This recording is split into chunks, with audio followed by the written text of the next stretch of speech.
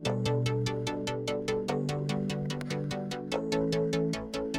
listening to the Set Life podcast with Reed Petro, the only weekday show dedicated to news, tech, tips, and techniques on all things cinematography.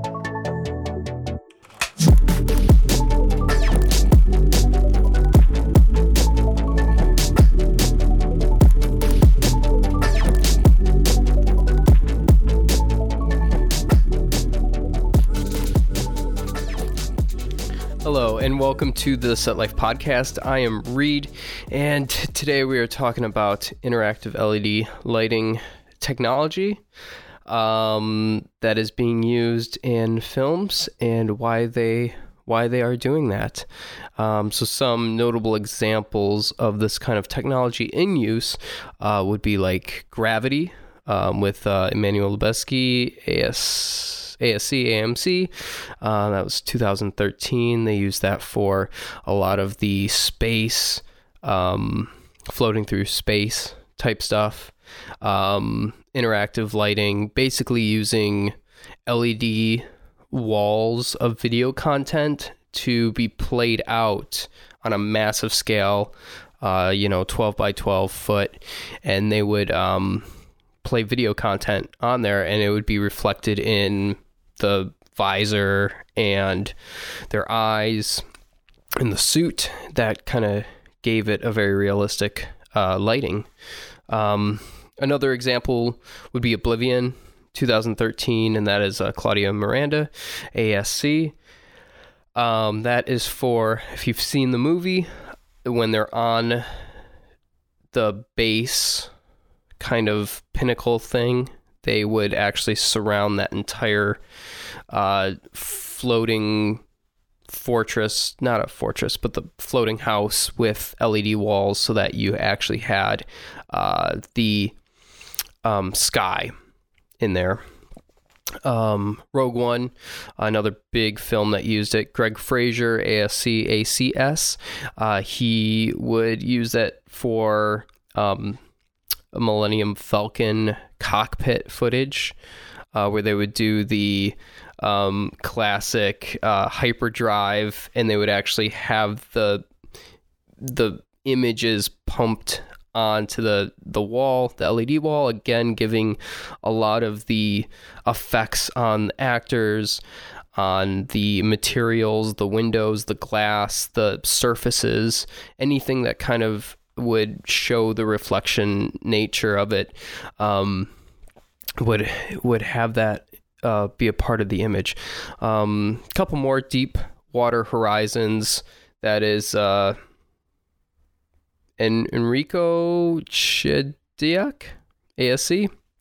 Well, I butchered that name, I'm very sorry, but they use that for a lot of the fire effects. So if they wanted to have the effect of fire on people's faces or in the background, but didn't actually want the physical fire, they would use that.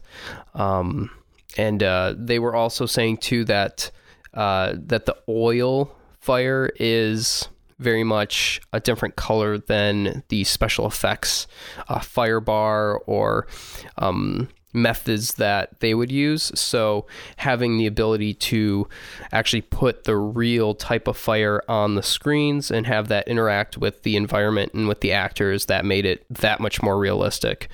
And then the biggest, I think, example of this kind of technology came from this month's ASC magazine, the January magazine, and that was the Mandalorian. And that is Barry Idoine and Greig Fraser, and they used extensive, massive interactive LED lighting. They called it the Hive or the Dome, either one, where they would actually like have their sound stage, and they would cover the entire soundstage in this LED virtual lighting technology. And essentially, they would only have a couple of sound stages and change the images in the LED dome to fit whatever environment that they were going to be in. So whether that's a cold, freezing planet or a desert planet, and they would be able to change that on the fly and essentially just shoot it like they're in that environment.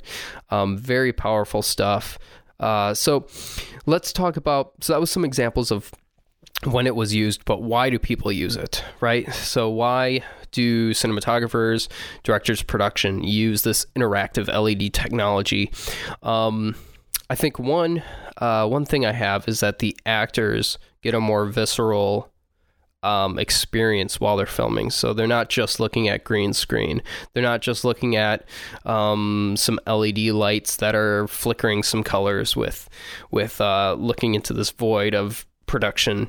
They're actually experiencing what it is, what it's actually going to be. Almost like a simulator, right? So you can imagine being in the Millennium Falcon and hitting the hyperdrive and seeing the actual images of the hyperdrive in front of you. It just gives you that much more of a authentic experience on set that the actors can then use for their abilities, their acting abilities. Second thing is that you have less VFX post-production to do. And so that saves money.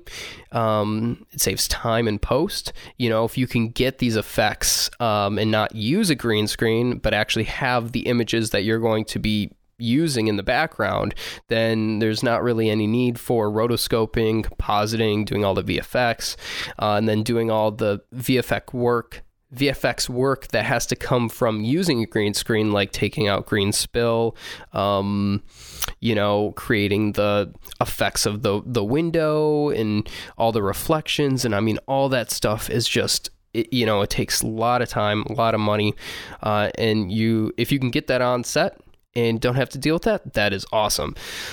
The third thing is that production knows what's in and out of frame while they're shooting it. So a big struggle with shooting LED green screen is that the production really can only have a sketch of what's in frame, what they're, so how they're framing the camera, how they're moving the camera, what's in shot is kind of vague. It's sketched out maybe, or it's, they've got some like previs stuff on set, but it's pretty, it's just not easy to frame and create a production that's entirely green screen, right? But when you're dealing with this interactive LED technology, especially if it's in the background and you're using it for framing, you've got it there. So you can know exactly what's in and out of frame.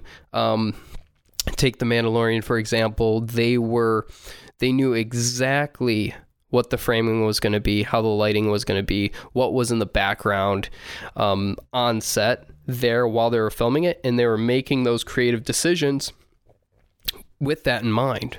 Whereas if everything was just surrounded by green screen, it's like, okay, well, we only have the foreground to focus on, but you can't take any of the VFX, any of the background into effect when you're doing that. And then, like I talked about before, having the interactive and realistic lighting effects on surfaces and actors is another huge part of this whole thing. So not having to make gags for everything, but actually having the LED walls create the lighting for you. And that, again, saves you a lot of time creating gags or creating special lights to set up for it. And then lastly, it's the ability to change and manipulate scenes and the LED content on the fly. So again, like an example of the Mandalorian, where they could in the same space switch to another time of day, switch to another scene entirely on the fly. It is, that's where the investment of putting all the LED technology, all the walls, all the infrastructure in really pays off, because you can shoot 3 locations in one day and not have a company move, right? So Same thing with maybe gravity, when you've got the interactive lighting and there, Sandra Bullock swirling around in her suit, and you've got the LED interactive wall that's changing colors and light values. And so, you can just change it to whatever scene and manipulate it on the fly.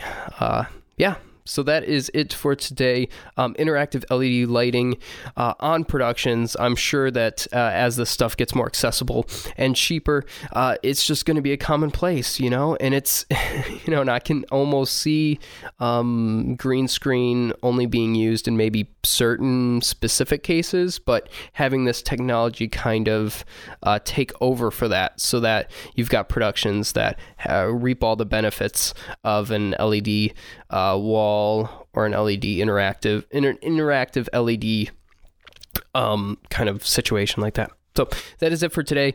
Sorry it did go a little long, but thank you so much for listening. I really appreciate it, and I'll talk to you in the next one. Bye.